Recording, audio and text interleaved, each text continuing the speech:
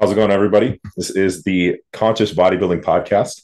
Today, I have Guillermo Escalante on, which, first off, I got to say, is probably one of the coolest names I've ever heard. I always think about that, like when I'm reading your any paper you've written or anything. I come across your name. I think it's just a cool name. um, but Guillermo has his PhD. You have a ton of qualifications. Maybe could you briefly touch on, um, what your qualifications are, what you went to school for, and all that stuff? Yeah, absolutely. Yeah, my undergraduate degree is in athletic training. I have a bachelor's degree in athletic training and a minor in biology. So I took a lot of the pre-med OChem, the physiology, anatomy, all that good stuff. I have a master's in business administration with concentrations in marketing and healthcare management. And then I went back to school about 5 years after practicing and establishing my business. And I got a doctor of science in athletic training with an emphasis in rehabilitation, sports medicine, and tied in a lot of the performance stuff. So sports nutrition and integrated a lot of the other passions that I have.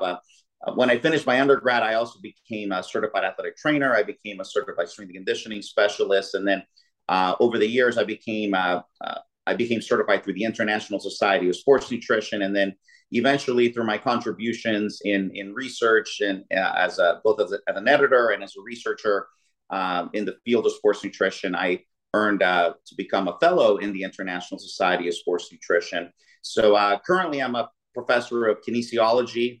I just got promoted to full professor this year. I've been there for about 10 years. And I'm also a Dean Fellow for the College of Natural Sciences. So I work with a lot of the science students, so chem, biochemistry, biology, all of those students. And I also, of course, work with our kinesiology students.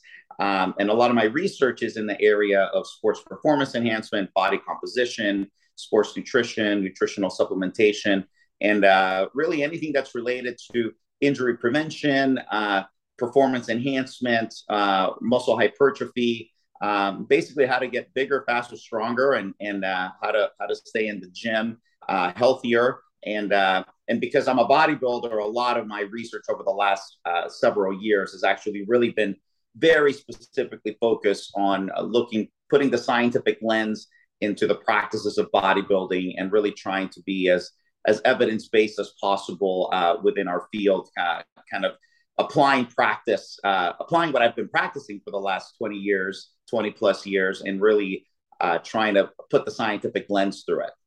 Yeah, yeah, that's amazing, and that's kind of how I found you. I think a couple of those posts you had shared were really relevant to me as a bodybuilder, and it was really cool to see someone sharing this.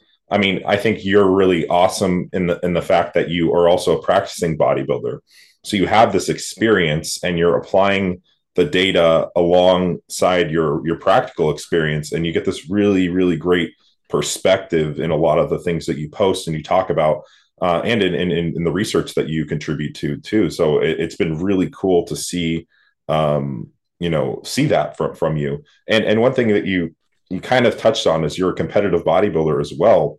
Um, first of all, could you touch on your most recent competitive season?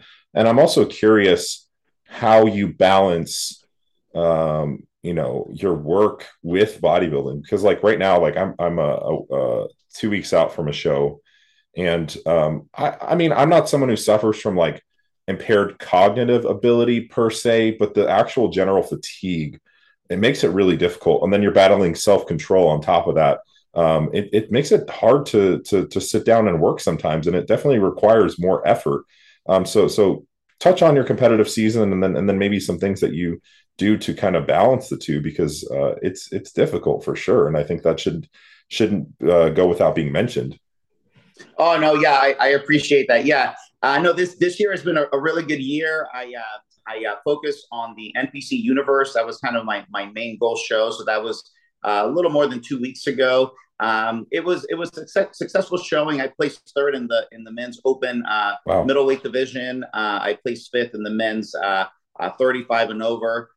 Funny, actually, the older divisions were the harder divisions. In the 40 and Yeah. over, I actually placed out of the top five.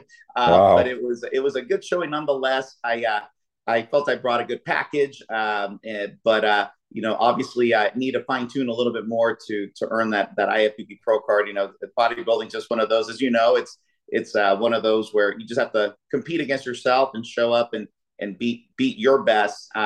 And I think I definitely beat my best from my 2020 season. Probably was close to my all-time best, but I think I've definitely have had a couple shows where I've been probably a little sharper. I would say, my best showing was probably the 2013 LA Championships. I actually beat Danny Hester in the men's open middleweight division, and I took second next to Breon Ansley. So I stepped on stage with some monsters at Wow. that show. They both went on to become pro. That same year. I went to the USA's the following week. I just missed my mark. I tried to go down to the welterweight division, and it kind of backfired on me. And I didn't look as good as I could have looked, but I Yeah. actually peaked pretty well at that last show. But anyway, yeah, that was my competitive year. I felt I brought on a lot more size. I did a strategy in 2020, which was kind of crazy. I actually said I hadn't been a lightweight in over 20 years, and I said I'm going to try to get down to that lightweight class. And in order for me to get there, I had to really, really deplete myself and really dehydrate myself to get down there. And Yeah.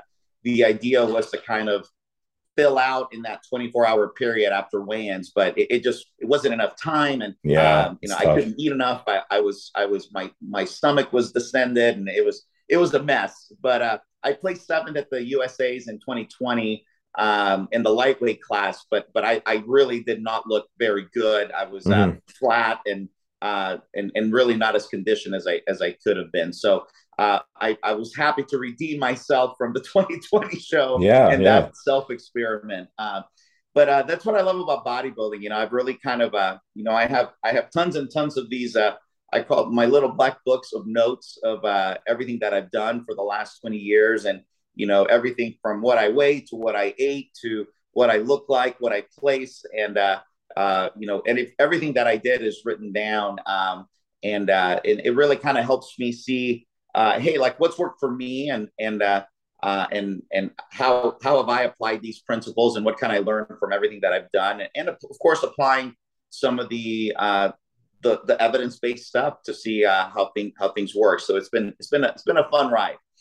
Yeah. Yeah. Most definitely. I think that Well, data collection. Oh yeah. Good.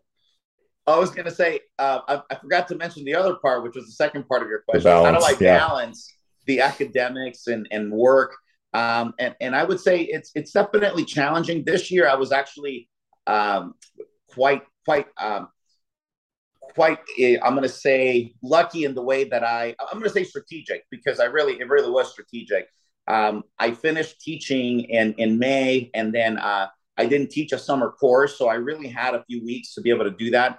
But that being said, I also had a couple of conferences where I had to fly Yeah. across Saw the that. country and come back. But so it took a little bit of balancing, but there was a little bit less on my plate where I could, I'm still working and overseeing some things at the office, but it's not a 40, 50 hour work week. I don't have Yeah. students that I have to see, on a regular basis. So it's basically a 20-hour work week, and then I can kind of spend most of my time with the training. Of course, I'll have to prepare for these talks and traveling, Most and definitely. that was a little bit challenging. But I try to be as strategic as possible in terms of mitigating my workload. Earlier in this, I try to kind of front load anything that's busier Yeah. Yeah. when Yeah. when it's not as difficult. So if I have a lot of projects or whatnot, I try to put those early on in the prep rather than later in the prep when things are pretty challenging and bodybuilding kind of consumes you, those last 8, 10 weeks. Yeah. Yeah. No, that's really smart. Kind of periodizing your workload along with Yeah, with that's a you great know that's a great word. Yeah, yeah, and knowing that you have that challenge coming up. I've done that myself as well, where I kind of know, hey, I'm starting to feel this way. What can I plan in the next month or two? Can I reduce, some of that workload on myself in order to, make sure that I'm successful at this. On the other side of that too, having no work is also probably not great because you sit around and you think about food and it actually makes it a little more challenging. Sometimes being busy is a little more advantageous. It's just being mindful of of that fatigue and being on your feet and doing all those things, I think, and being able to take a step back when you need to. But that's really smart that you did that. Is kind of like, hey, I know that I got this thing coming up. It's going to be pretty challenging. What can I do to kind of reduce that workload, on the front end first? So that's really smart. Yeah, that's really cool that you mentioned all that. To touch on the data collection process, I think the data collection appeals to the nerd in all of us, or the scientist in all of us, and that's something that I'm really big on, is collecting that data, because that allows you to just kind of further refine your process as you go along. And like you mentioned, like beating your best. Well, if you have a lot of data as to what produced a good look, obviously, I was just watching the podcast with you and Scott Stevenson. Like, you can be different season to season, but you have a good idea for how your physiology works after a while, to some degree. Like, hey, I can't load with these carbs, or I can't do this strategy. Like for example, that I shouldn't try to squeeze down a weight cap potentially, or at least in that aggressive, because it's really difficult for me to load really quickly if I have to make weight or something like that, right? And having those little data points, like, this is my first time prepping myself, but now that I have all this data, like, I'm so excited. I got a show in 2 weeks, but I'm also excited to be applying that next season. Even now, I'm like, oh, I'm going to do this, this, and this, and it's really crazy. I mean, when you're really process oriented, like how you start like planning out the next phase, and then just like getting really excited for all that. But I don't know if you feel that way about prep and all that stuff, but No, I love it. Now, just to be clear, are you doing the USA's in a couple of weeks? Is yeah, that your yeah, I'm show? doing the USA's. Awesome, awesome. Yeah, And then what division will you be in? I'll be in bodybuilding, heavyweight. I love it. I love it. Yeah, Yeah, that's always a monster show. I love the USA's. yeah, It's a great show. I've probably done that show the most. It's just always a little more convenient, kind of closer in my yeah. backyard. But Same here, same but here. yeah, so I love that. I love that show, and it's run well. So well, good Yeah, luck. I wish you the best. thank you. I appreciate I that. know it's hard these last few weeks, and but it's great that you're in good position to do that. Yeah, yeah, most definitely. It'll be worth it for sure. And I've been bodybuilding for a very long time. It's gonna be my first crack at like going for a national level show. So I'm really excited to have the opportunity. As difficult as it can be, it's also very rewarding.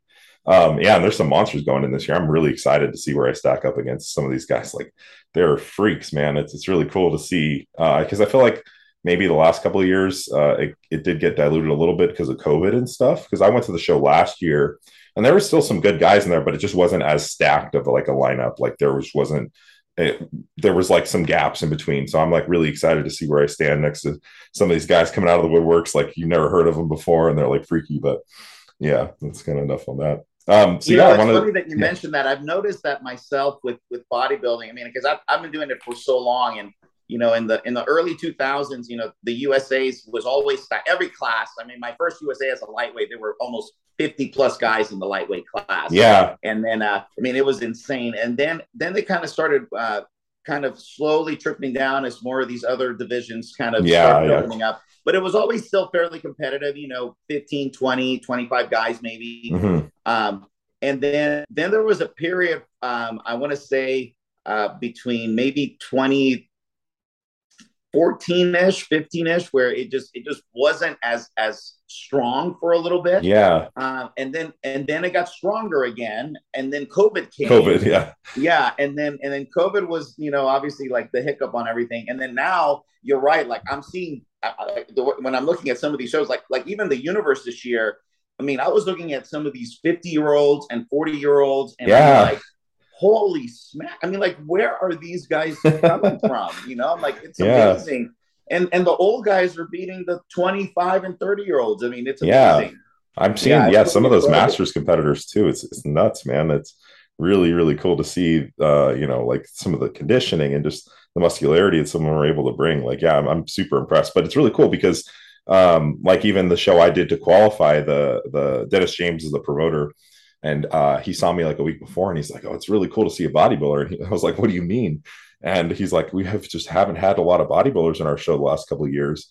My class itself was only like three guys at this show, which is, it's like it's oh cool. I obviously like won, but it's like also like I want to kind of see where I stand up next to some more guys, some more bodybuilders too. So it's really cool because I do feel like that over time it is it maybe gets diluted a little bit, but I still think there are bodybuilders out there, and it's always kind of cool to see as much as classic, and it's all bodybuilding at the end of the day, right? It's like, the process and everything like that, but I at heart was a fundamental bodybuilder. Flexler is the one who got me into bodybuilding, so I always just like, love to see the little bit more bigger physiques and stuff like that. But the more extreme, absolutely. yeah, Yeah. yeah, most definitely. So I wanted to get a little bit into that. So talking about the competitive season, about a year ago, you co-authored a peak week paper with a bunch of other great scientists that are doing a lot of great stuff for you know hypertrophy and sports science and all that, but like a lot of like bodybuilding oriented stuff. Now, in this peak week paper, there's a few things laid out, and I want to. And then recently, you guys published a case study. Was that Chris Bearcat? That was the case study there. Okay, cool. Yeah. Another person who helped So co-author he was one that. of the authors, and he was also the case study of himself. He was a Yeah, yeah. participant. Yeah. So I want to get into the case study, but first I wanted to.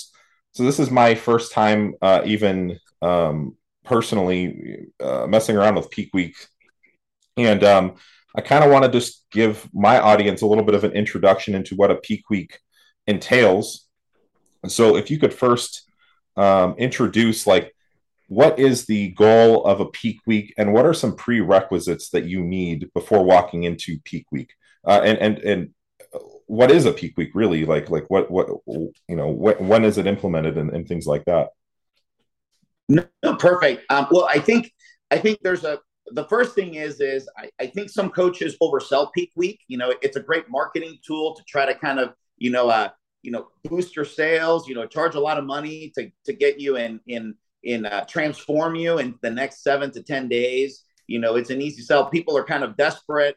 They're looking for kind of that quick fix, and I think this is where a lot of the misconceptions are. And hopefully, you're working with an ethical coach that will actually tell you, it's like, hey, like, yeah, I mean, we can make some adjustments and I can probably help you get there. But to me, if you come to me like on peak week looking for that last minute desperation, I want to look better. I'm like, we can probably peak week is icing on the cake. That's how I explain it. It's icing on the cake. If you are not ready, 3 or 4 weeks before peak week, chances are I'm not going to get you ready and you're not going to look the way you want to look. And I'm straight up honest with them. And Yeah. most of the time, I think, unfortunately, people are looking for to make up what they haven't done in the last, 4 or 8 or 12 or 20 weeks, whatever the case may be in that last week. And at the end of the day, I think there's a lot of misconceptions, even in judges. Sometimes I think a lot of judges, sometimes the feedback they give is you need to lose a little more water weight. And realistically, I'm going to say 9 times out of 10, you really just need to be leaner. It's Yeah. like you probably need to lose an extra 3, 5, 10 pounds of body fat to Mm-hmm. really do that. That doesn't happen in peak week. If you're trying to lose fat in peak week, you're doing it wrong. Really, peak week is made to really kind of just, again, add that icing on the cake, make it look Yeah. pretty, and give you that extra little 2-3% to do that. And that being said, I think you have to be very cautious with peak week because sometimes you look, let's say you're at 97 or 98% and you look pretty darn good. And sometimes trying to get that extra 2 or 3% to get you to that 100% may backfire on you. And now you may Right. actually look at 94 or 93% because you did it wrong. You manipulated too many variables. So, and I know I love talking to John Jewett because we talk a lot of strategy and different things. And sometimes the more conservative approach is sometimes not necessarily. It can be there's something to be said for that. Sometimes it's like if you know what works and you haven't changed all these things, it's like then you can do it. That being said, if you're going to do peak week right, I think you need to have ample time to be able to practice some of these things to know how your body is going to adjust and respond to manipulating a lot of these variables. And sometimes manipulating less variables is sometimes better. We know certain variables are going to give you more bang for your buck. They're a little bit safer. They're more tried and true compared to some of these other variables where you kind of manipulate everything and you kind of hope something sticks. and it's kind of that Vegas gambling mode where, yeah, once in a while you'll go ahead and say, let's say I'm on roulette and say, yeah, I'm going to put $1 million on seven and it will hit, and you'll look amazing, right? And you'll win, thousands of dollars, right? Millions of dollars. But more often than not, you may miss your mark by manipulating all these variables. So it's not very often that you're going to put $1,000 on seven and you're going to win every time, right? So Yeah. so you may win, and you may win big, but then can you repeat that? Is that going to be a reproducible thing? And the answer is probably no, unless you kind of know. So I like an approach to peak week where you can practice some of those variables, maybe 4 or 5 weeks out before your show, and you can kind of anticipate, hey, how many grams of carbs can my body really handle to really carb up well? What kind of carbs can I really handle to really carb up well? Should I manipulate my water or should I not manipulate my water? Should I do a water loading strategy? Should I taper my water? If so, how much should I taper? What about sodium? Should I leave it alone? Should I manipulate it? Does fat loading work for me? And if so, how many grams of fat should I actually utilize? And then training variables are a little bit easier to manipulate. I mean, we have a little bit of science with some of that in terms of like, hey, like I know if I do heavy eccentric work, that's going to make it harder for me to.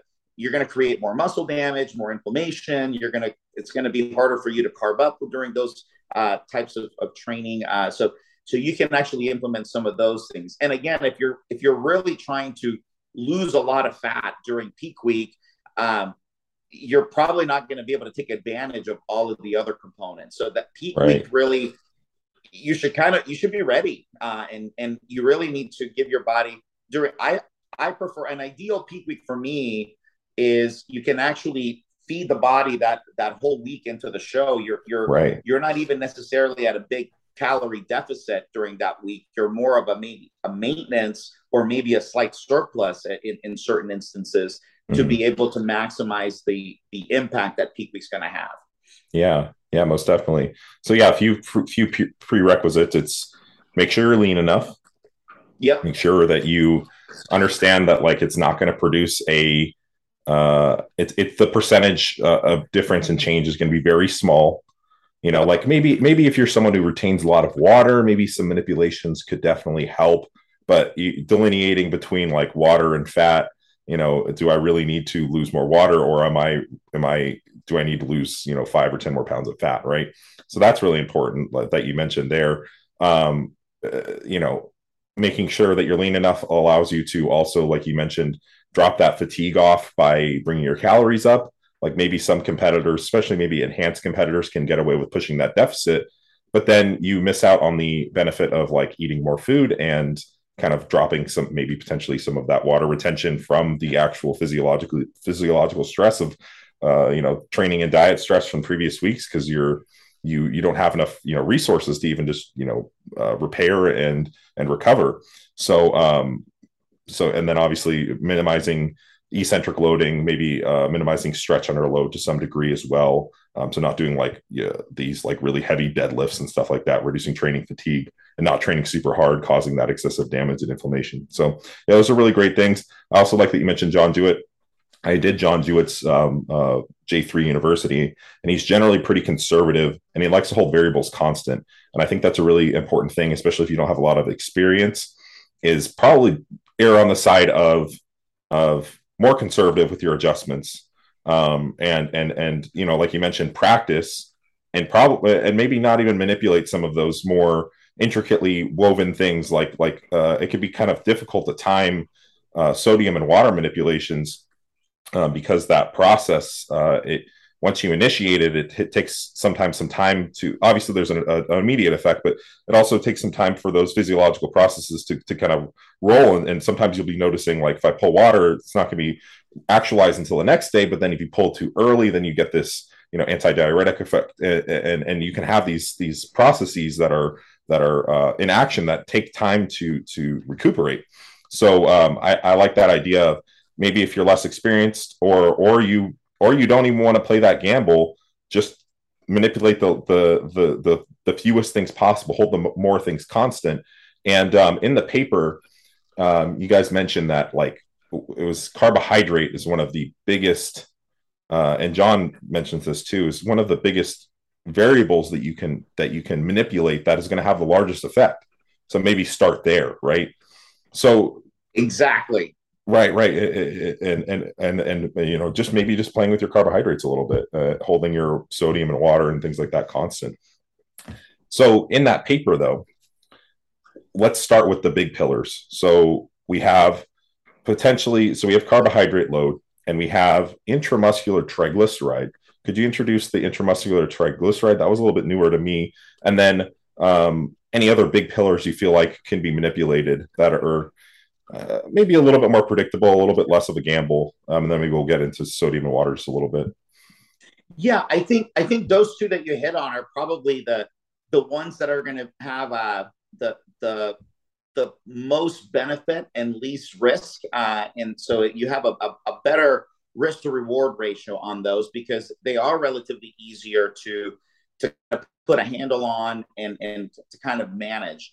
And again, it's important to not manipulate all the other things at the same time because you want to kind of see how these guys kind of play on each other. And Right. the nice thing about the fat loading, with the triglycerides, the intramuscular triglycerides, is that it can actually enhance the supercompensation effect of the glycogen loading. So you have these two components. So you have obviously we have glycogen within the muscle that's going to be stored, and then we also have these triglyceride components also within the muscle, which fat can be stored there as well. So if you deplete both of them, now you have basically a smaller version of that muscle cell because you don't have glycogen in there, you don't have that intramuscular triglyceride in there. So and obviously glycogen carries water with it. So now you have a little bit less in there. So now you have basically a smaller version of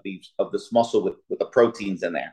So how can we hypertrophy that and make that a little bit bigger? Well, obviously the one that everybody knows is obviously through the glycogen supercompensation, which is just basically, hey, consume more carbohydrates. Now we're going to now make the muscle fuller because you're going to drive glycogen in there, and then glycogen is also going to drive water into the muscle, thus giving that more hypertrophic, bigger, fuller look. But the one that often gets missed is we also have that intramuscular triglyceride in there, and you can actually load that as well. And there's actually some evidence to suggest that hey, we can actually tap into this as well, and it can also make the muscle look bigger and fuller. And indeed, it might actually have a even a larger effect in the sense as the glycogen. So I think in the paper we actually cited the study of, and we gave an example of a 220-pound bodybuilder that you can actually give it like I want to say it was a 5% fuller muscle realistically. So you can realistically look like you're maybe 2 pounds or so bigger in this large heavyweight, super heavyweight type bodybuilder because of the amount of intramuscular triglycerides that are in there. And there's a reference there in the paper. I don't remember off the top of my head what that reference citation was, but if you read that under the fat loading, you'll actually be able to see that component in there. So what's nice about this is early on during the carb depletion phase. So to really get the super compensation, you need to obviously do a carb depletion phase. How much you deplete kind of depends on the person. So some people maybe need 0 to 50 grams of carbs. Some people may be able to deplete very well on 50 to Yeah. maybe 150 grams of carbs. It just kind of depends on Yeah. And one thing real individuals. quickly that you mentioned in the paper was also their nutrition status prior to walking into peak week.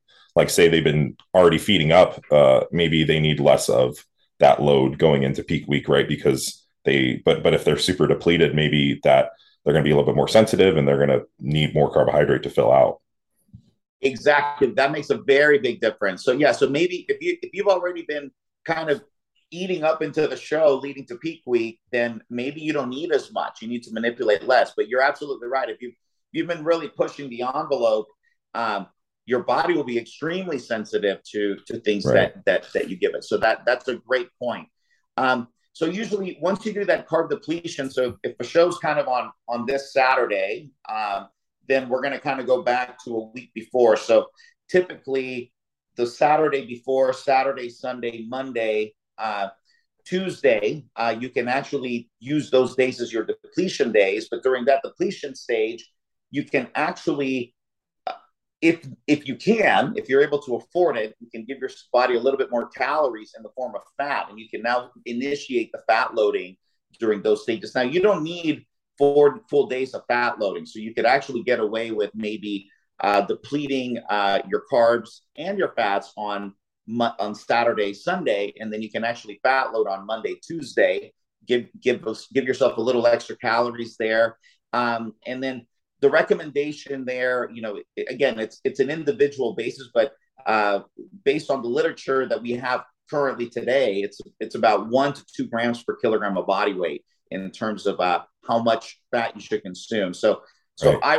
I was about 80 kilograms, so I was giving myself roughly about 160 grams of fat Yeah. on those days, Hmm. which is actually quite a bit of fat. And then now the next thing is well, what kind of fat do you want to do? Well, primarily monounsaturated or polyunsaturated fats is the majority of your fat sources. So things like olive oil, things like avocado, things of that nature. You're going to incorporate some saturated fats in there as well, Yeah.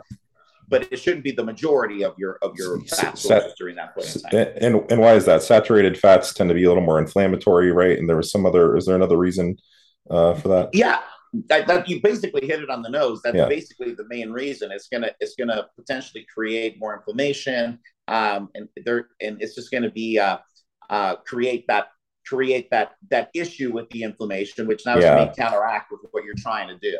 Plus, we don't need any more plaque deposition during peak week. We're already in a compromised health state as it is. Exactly. So that definitely helps. Then that sets you up nicely for your carbohydrate loading. And then again, the carb loading, we actually give a very big recommendation. I'm going to say variance in the recommendation because some people don't need a ton of carbs to fill out well. So yeah, the lower end of our recommendation is actually 4 grams per kilogram of body weight, which is not a lot of carbohydrate. So for me at 80 kilos, multiply that by 4, that's really not a lot of carbohydrates. I'm Right. basically looking at 300-ish grams of carbohydrates. It's not really a whole lot. But if I go up into, it can go up anywhere from 10 to 12 grams per kilogram of body weight. Somebody that's really is really absorbing everything well and metabolizing things well. So they may and maybe somebody that's very depleted already, they're going to need those extra carbohydrates to be Right. able to do that. And the way we kind of do the loading is we kind of do the loading kind of in the middle of the week is the recommendation, because if you can load on Wednesday, Thursday, if you do a really aggressive load on Wednesday, you can really see what you look like on Thursday. And then now on Thursday, you can make an educated decision based on how you look, based on how you weigh, based on all these other variables. You can say, okay, maybe I pushed too hard. You can pull back a little bit on Thursday. Right. Or maybe I didn't push hard enough. You can push harder on Thursday. Or maybe you push just right and now you just kind of maintain on Thursday in terms of what you did during that point in time. And then by Friday's kind of now your fine tuning component where you're now trying to say, you're just trying to land the plane just right. It's like, and now you're kind of manipulating all the variables in terms of what do I need? How am I looking? How am I weighing? Am I too full? Am I too flat? And then you can make adjustments accordingly, but it gives you time to make those adjustments. And that's why it's sometimes difficult if you're trying to kind of make a weight class. And this is where the issue is you actually kind of run out of time. Like you only have maybe 24 hours to fill out. That might not be enough time for an individual to be able to do that, especially if you're extremely depleted. So the scenario we lay out is kind of nice because you're able to take advantage of loading the intramuscular triglycerides early on, which Mm-hmm. is going to help actually in maintaining your glycogen supercompensation during later in the week.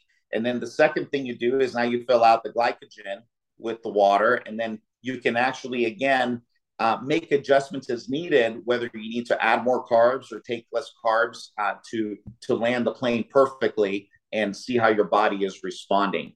And this is without necessarily, at this point in time, without manipulating anything else. I think some mistakes bodybuilders make is they maybe they try to carb load and then they don't give their body water. Well, part of what helps the carb loading is the water, because it's going to draw water into the muscle. So if you're not giving it any water, that makes it kind of hard to be able to do that. And another issue they make is they maybe cut out the sodium. And one thing that we actually point out in the paper is you have those sodium glucose transport proteins that help to transport the carbohydrate from your gut into where it needs to go. And if you don't have sodium, then those sodium dependent glucose transport proteins are not there to be able to transport that. You don't have the capability. And this is what leads to a lot of this potentially, hypothetically, gastrointestinal discomfort, diarrhea, because you maybe didn't give yourself water and or the electrolytes to be able to absorb them appropriately. Right. Yeah, some competitors maybe are pulling water and sodium like way early in the week, and that's hindering their ability to load properly. And then, I mean, whether it's the cheeseburger and foods they haven't eaten all prep, trying to load on those, on top of maybe reducing and restricting some of these other things, whether it's a combination. I'm sure that plays a role though. But yeah, trying to load without fluid, without the sodium, impairs potentially the carbohydrate load, and then also maybe causes some digestive distress. So yeah, exactly. I like the framework you guys laid out in that paper, because like you mentioned, you have adequate time, especially say you overdid your load and spilled on even Thursday, you still have Friday a lot of cases, to kind of fix that. And then if not, I like what you guys did. And I think like something that I would strategize to do, I think what I did with this last show is I just went to maintenance. I brought my fats to like, you could either, in the paper, you guys, I think, went back to kind of like the fat loading structure with a little bit of carbohydrates. I kind of went to maintenance, brought my fats to like 0.3 grams per pound, had a little bit of carb, and kind of just held constant there. Maybe some of those fats towards the nighttime to kind of hold the load. But yeah, so that structure is awesome. I think from my practical experience, just to kind of give, I'm going to do my own content around like all the peaks I did and stuff. But so I did very similar to what you were discussing, where I brought calories to maintenance, or roughly a maintenance amount, allocated my protein, and then still had a little bit of carbohydrates, and then whatever was left over, I allocated to fat calories, which ended up being like 150, maybe 200 grams of fat, mostly from nuts and seeds and things like that, nut butter, maybe a little bit of red meat and stuff like that too. Like you mentioned, and with the saturated fat potentially being inflammatory, we're trying to reduce inflammation. And then, so you mentioned the 4 to 10 to 12 grams of carbohydrates per kilogram per kg as the load. And I think I've heard somewhere that like maybe the max that you can hold is like 20 to 23 grams per kilogram. So obviously not exceeding that over the 2 to 3 day loading period might be smart, or not going above that unless you're just like crazy fast metabolism, ridiculous, you depleted and all that stuff. So that's maybe potentially your ceiling, but potentially loading heavier on that first day, and then kind of tapering down towards the show. And then, yeah, so it's you funny mentioned, because before I used to, for years and years, I would start more conservative and kind of drop the hammer at the cramp it end. up, yeah. But that sets you up kind of for more failure, because if you drop the hammer, maybe you hit it too hard. Yeah. So really, I prefer to hit the hammer early now and really kind of see like, hey, what did my body do? And then adjust if I need accordingly. to hit it harder, I can always hit it harder, but I can always back up. You're not in like, you have time to adjust if you need to on Thursday and or Friday. But if you go too light on Wednesday, you can't make that up. And one thing that I did want to mention too is protein. I tend to keep it fairly high, but when I carb load to kind of keep the calories to get more of my carbohydrates in, I Right. actually do lower Reduce. it on my carb loading Right. days because I want a lot more of my calories to come from that. Now I don't lower it to like super low amounts. I may go to like 1.6 grams per kilogram of body Right. weight or Yeah. Yeah. 1.8 grams. Hmm. Um, but when I'm, during the other stages, it may be up to 2.7 to 3.3 grams per kilogram of body weight. Right. Yeah. Yeah. Most definitely. That makes sense. Protein might have this small diuretic effect, and then also on the other days, on not on the carb loading, but then carbohydrates are very protein sparing, so you're not going Yep. to need as much protein anyway. And what was the one thing I was going to mention? Um, Not GI, but carbohydrates are protein sparing, and I don't know. I lost my train of thought. Diet brain right now. But yeah, Well, so I do have one thing to, and maybe this is what you're going to say is protein makes you feel very full, and oh yeah, yeah, sometimes eating all those carbs when you're eating all that protein makes it feel like, oh my god, like I don't want to eat anymore. So yeah, I think that kind of helps as well because I know when I eat a lot of protein, like try and eat 300 grams of protein and 800 grams of carbs, man, like I'm eating. So, but if I'm only eating 150 grams of protein and 800 grams of carbs, that makes it a lot more doable. yeah, yeah, most definitely. And one thing to mention, I think you mentioned in this paper, is sticking with carbohydrates and food choices that you're familiar with as well, especially on that load. Obviously, like it might be difficult because you've probably been eating more fibrous carbs throughout the prep, but having like stuff at least is consistent and know that digests well, because obviously loading on oatmeal and potatoes is going to be really difficult to pull off. But loading with something that you've never had, like or haven't had all prep, or maybe there's some dairy and you're not, you haven't been eating dairy. Like there's definitely some consideration there. Another thing that I would like to mention is fiber is probably reducing that with the load, and then especially really close to the show is getting that fiber down. Could you mention why we might want to reduce fiber in close proximity to the show? Yeah, no, that's actually a great concept, and you hit it on the nose there with the oatmeal. I really the last few weeks I really try to. I mean, I love oatmeal, but I really try to switch to more of a cream of Yeah, rice or a cream of wheat type of substance, which is essentially much lower in fiber. right. Um, And volume but too. but for a couple of reasons. Number one is if you actually look at the macronutrient profile, you can actually get a little more carbohydrate for your buck in the cream of rice and the cream of Right. wheat compared to the oatmeal. And you actually have a lower fiber profile, which kind of hits on this component when you're consuming a lot of fiber.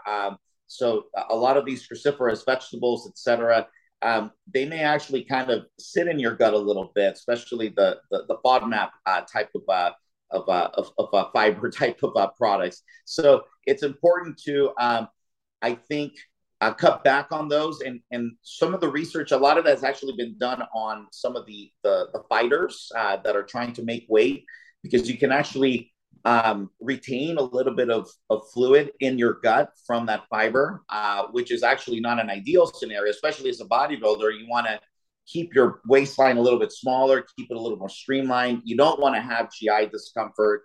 And when you're consuming high fiber foods this close to the show, you may create some of that discomfort. And in addition, fiber is also very filling, just like protein. So you're trying to get this other food in.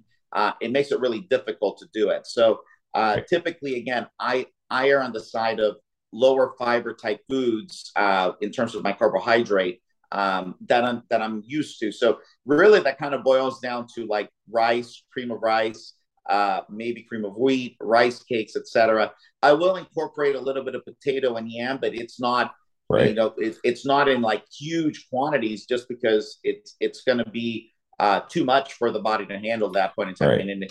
I mean, years ago, I used to try to carve up with literally pounds of sweet potato, and man, that was miserable on the GI tract. Yeah. So a little bit goes a long way because you want a little bit of fiber, but not so much. I mean, Right. we usually recommend about maybe 12 to 18 grams of fiber those last few days. Right. So enough to Not kind of none, keep the but bowels movement, but not excessive.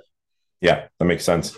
I think, yeah, you mentioned in the paper reducing those potentially those FODMAPs and cruciferous vegetables too, because those can cause a little bit more of gas and distress in the GI. I usually stick to like squash and stuff like that because I just know it digests really well for me.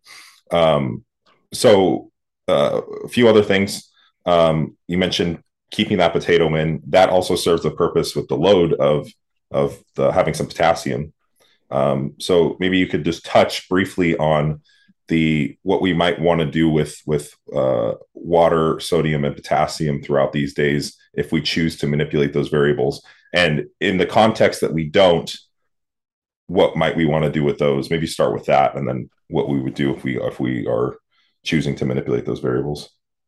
Yeah, and I think sometimes if you want to err on the side of caution, you never competed before, you never done things. I think not manipulating the water is probably the best thing to do. So if whatever you've been drinking, keep drinking that as your baseline. So if you've been drinking, 6 liters of water, 5 liters of water on a regular basis, and you look good, you feel good with that, maintain that all the way Yeah. through. And if anything, maybe the last, uh, 10 hours, 8 hours before the show, you can kind of err on the side of not drinking. What I like to do is the morning of, that's when I really maybe don't drink a lot because I don't need to. So I'll usually drink my water like normal. I may taper it down. So I'm gonna kind of go on a baseline. If I normally drink 6 liters of water, maybe the day before I'll taper it down to maybe 4 liters of water, 3 to 4 liters of water. So I still have plenty of fluid in me. And then I drink most of the fluid earlier on, and as I'm kind of Mm-hmm. going into the evening, maybe about 12 hours before, I now start kind of slowly tapering the water, still keeping it in there, but not necessarily dropping it. Then I go to bed, and of course, the night before the show, you're typically not sleeping anyway. But I go to bed, and during that time, I'm really not drinking, a lot of fluids during that point in time, or any fluids really, because I normally don't drink when I'm sleeping anyway.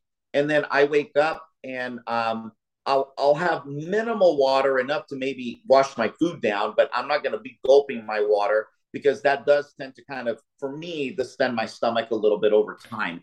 And Right. and I'm usually, most of us for prejudging for bodybuilding, that's typically around, for most shows, 9, 10 o'clock is when you're going to be up on stage. So I'm Yeah. eating my first meal around maybe 5 or 6 in the morning, with a little bit of fluid, and then my next meal I might not need any water because it's usually going to be some rice cake, something dry, uh, Yeah. and then I might wet my mouth a little bit, and then I'll consume my water again. Once I step off stage again, I'll go back to drinking.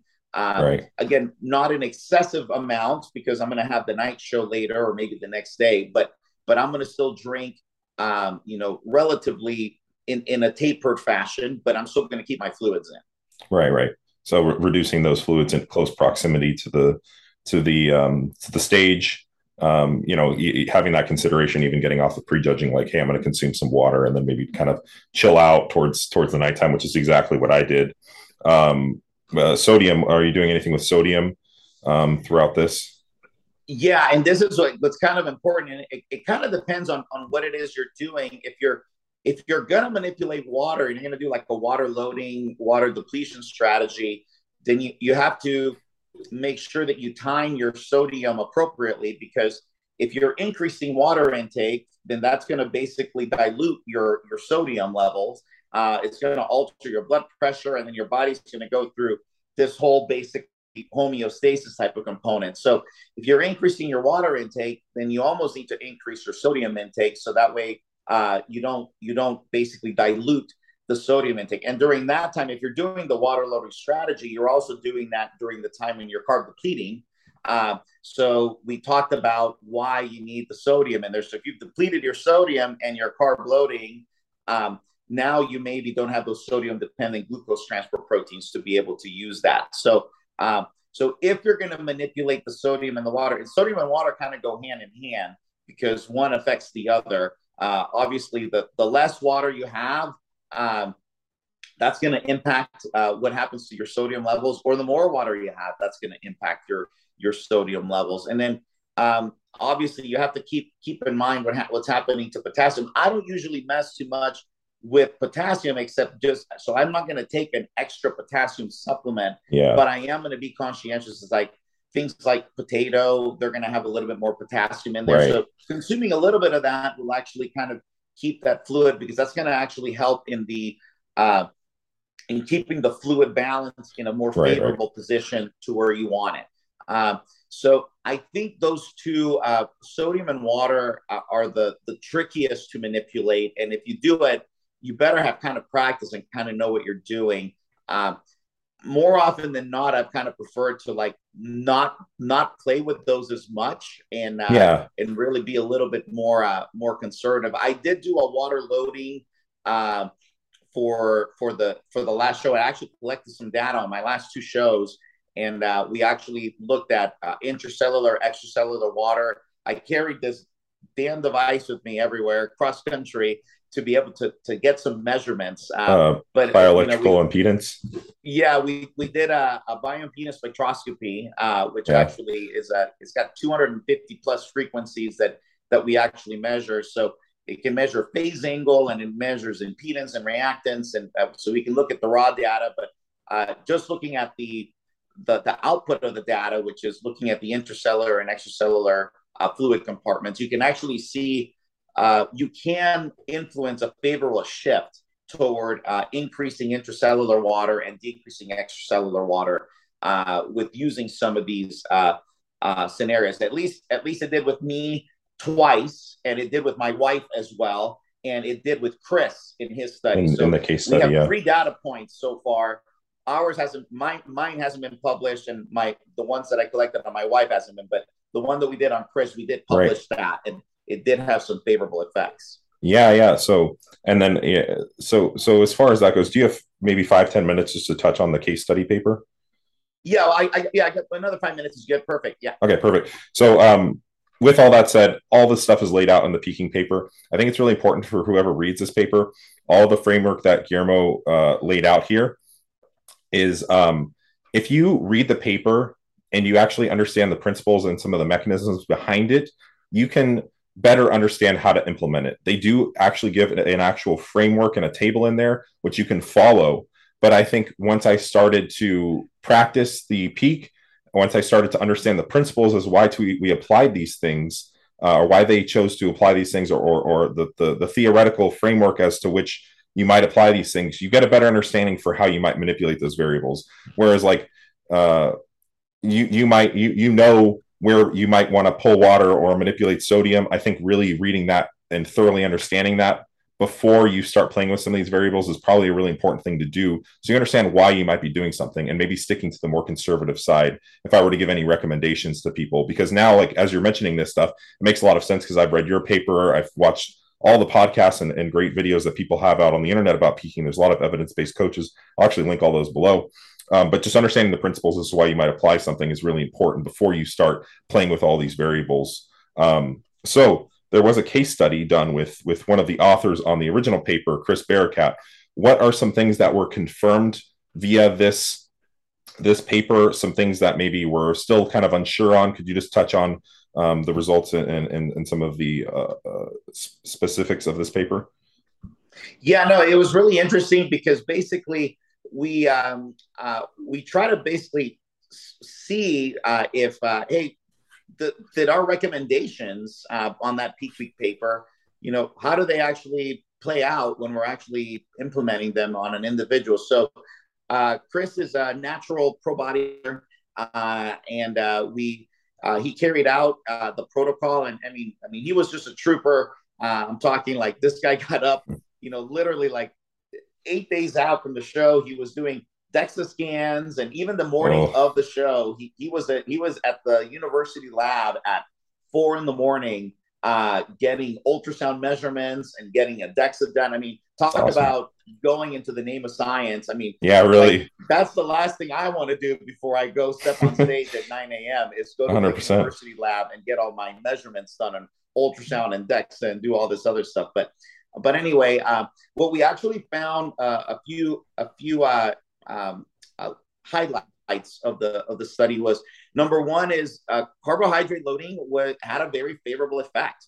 So he was actually able to do, he did the fat loading along with the carbohydrate loading. And we actually found an increase in muscle thickness in several sites. So we measured muscle thickness with the ultrasound, and we actually saw, it's like, hey, did the muscle actually get a little thicker over time in various areas? We looked at the thigh, we looked at the tricep.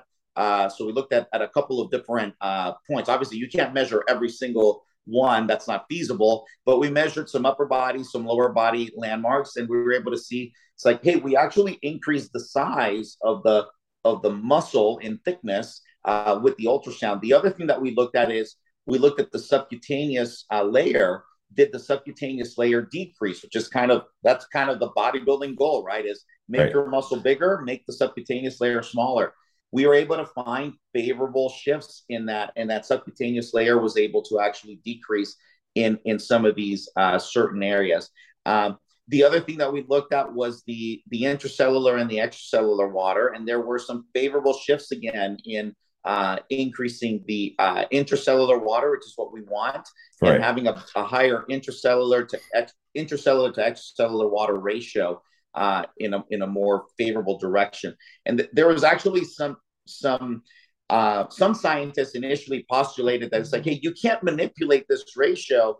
But now we actually have two papers. One was published in from Brazil in maybe about 6 or 8 months ago by I want to say Demorais, and they actually looked at.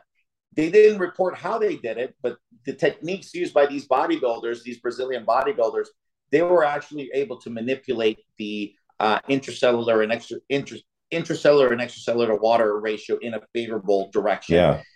Chris was able to do the same thing, and we found again in myself and in my wife, so in a man and a woman, we were able to shift in a favorable direction as well if you're doing things the right way. Right. So that's all very interesting. And again, I think there's more that we need to explore that a lot more. I don't think this is 100%. far from definitive evidence, but it's some initial evidence in the right direction for us to Yeah. explore further. Right. And if you're looking at like you're very integrated with your approach, if you're looking at the practical, what's been applied in bodybuilding for years, it's exactly what we've been doing. Now we have these case studies, and now hopefully we can get some more controlled research as we move forward. You also, there's one with the silhouettes too. It wasn't measuring intra and extracellular fluid, but the actual silhouettes with the carb loading, where they Yep. fed bodybuilders various amounts of carbohydrates and looked at their silhouettes, and the ones who ate more carbohydrates had a better outcome because of the actual shape and structure, which may be kind of hinting towards the fact that that carbohydrate load changed their structure and physique to where it was more favorable for the outcome. So yeah, and then from now on, I mean, now we have more reason to do this research, right? Which is really really cool. I can't imagine bodybuilding is like in bodybuilding competition prep is high on the priority, unfortunately, but it's still really cool to see this work being done, because obviously we're passionate about this, body composition manipulation and things like that. So it's really awesome, and I just got to say, thank you for contributing in the way you do, because I think what you do helps keep bodybuilding alive, and it's something that I strive for myself, is making sure that this sport continues to thrive, and doing things like this are really really important, I think. I really appreciate it. Yeah, and if you're a bodybuilder and you dig the science, so if you're able to participate and contribute as a participant, we as scientists Yeah. appreciate you, and it's we can't do it without you. So if there's a survey you can fill out, or if there's some data points Yeah. you can serve as a guinea pig, I want to call it, and participate in some of these surveys or some of these studies. Um, you know, that's the only way we can learn more. So I 100%. encourage you to participate. So thank you for inviting me, Dylan. I Yeah. really Thanks for appreciate coming you on. having me, and I appreciate everything that you're doing, and providing a more evidence-based approach for bodybuilding. Yeah, we're all in this together, man. I think that it's very important what you're doing, and if you could just plug real quick where a lot of your content is, where people can find you and your research and things like that. Yeah, absolutely. You can find me on Instagram at Dr. GFit. It's one word. Dr. GFit all spelled out. You can also I actually just started on a website, so it's still a works in progress, but I actually have some content up now, and it's Sweet. drgfit.com, which has basically it links to all of my publications on there. Awesome. It's got links to some of my podcasts that I've done over the last couple of years, related to fasted versus fed cardio, related to peak week, related to various things that people want to talk about in regards to health and fitness. And I'm going to be kind of continuing to put more content up on that website, but that is where you can find me as well. So Yeah. I appreciate you having me. Yeah, thanks for coming on, Dr. Escalante. I'll link all your stuff down below. I would love to in the future maybe get on and talk about some other stuff like safer ways to go about bodybuilding and things like that. If you would be interested months down the line, but that'd be something. Oh, I would definitely love it. We have a we put a case study on. We looked at autopsies of dead bodybuilders under the age of 50. We're working on that now. We actually looked Yeah, at autopsy reports, and we have some cool stuff coming out, and that's that's another awesome. area that's a big interest to me with Absolutely, and I think safer PED models yes, and yes. how can we be smarter? Yeah, medications, mitigating risks. It's a big part of why I'm in coaching currently too. And I think that'd be an awesome conversation. So I'll let you get out of here. Thanks for your time again. Enjoy your off season. Enjoy, having some good food and being a normal human. I'll be joining you here soon with off season stuff. So thanks again for coming on, man.